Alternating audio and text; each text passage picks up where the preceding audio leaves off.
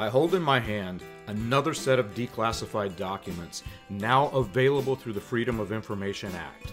Like William Branham's quote-unquote halo photograph, these government documents prove William Branham's mystery cloud to be a complete hoax. These documents also confirm the letters mentioned in Brian Small's book, Investigating William Branham, The Unfolding Story of Plagiarism and Errors.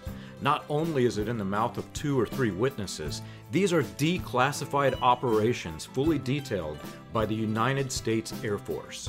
While testing the missile defense system, missiles were launched to intercept and to detonate other missiles entering the stratosphere. This explains the multiple clouds, not one, that floated from Vandenberg Air Force Base across the Arizona skies. It also confirms the findings of James McDonald, the scientist that William Branham mentioned. Cult leaders are very eager to share McDonald's initial discovery, but they withhold his final report from cult members.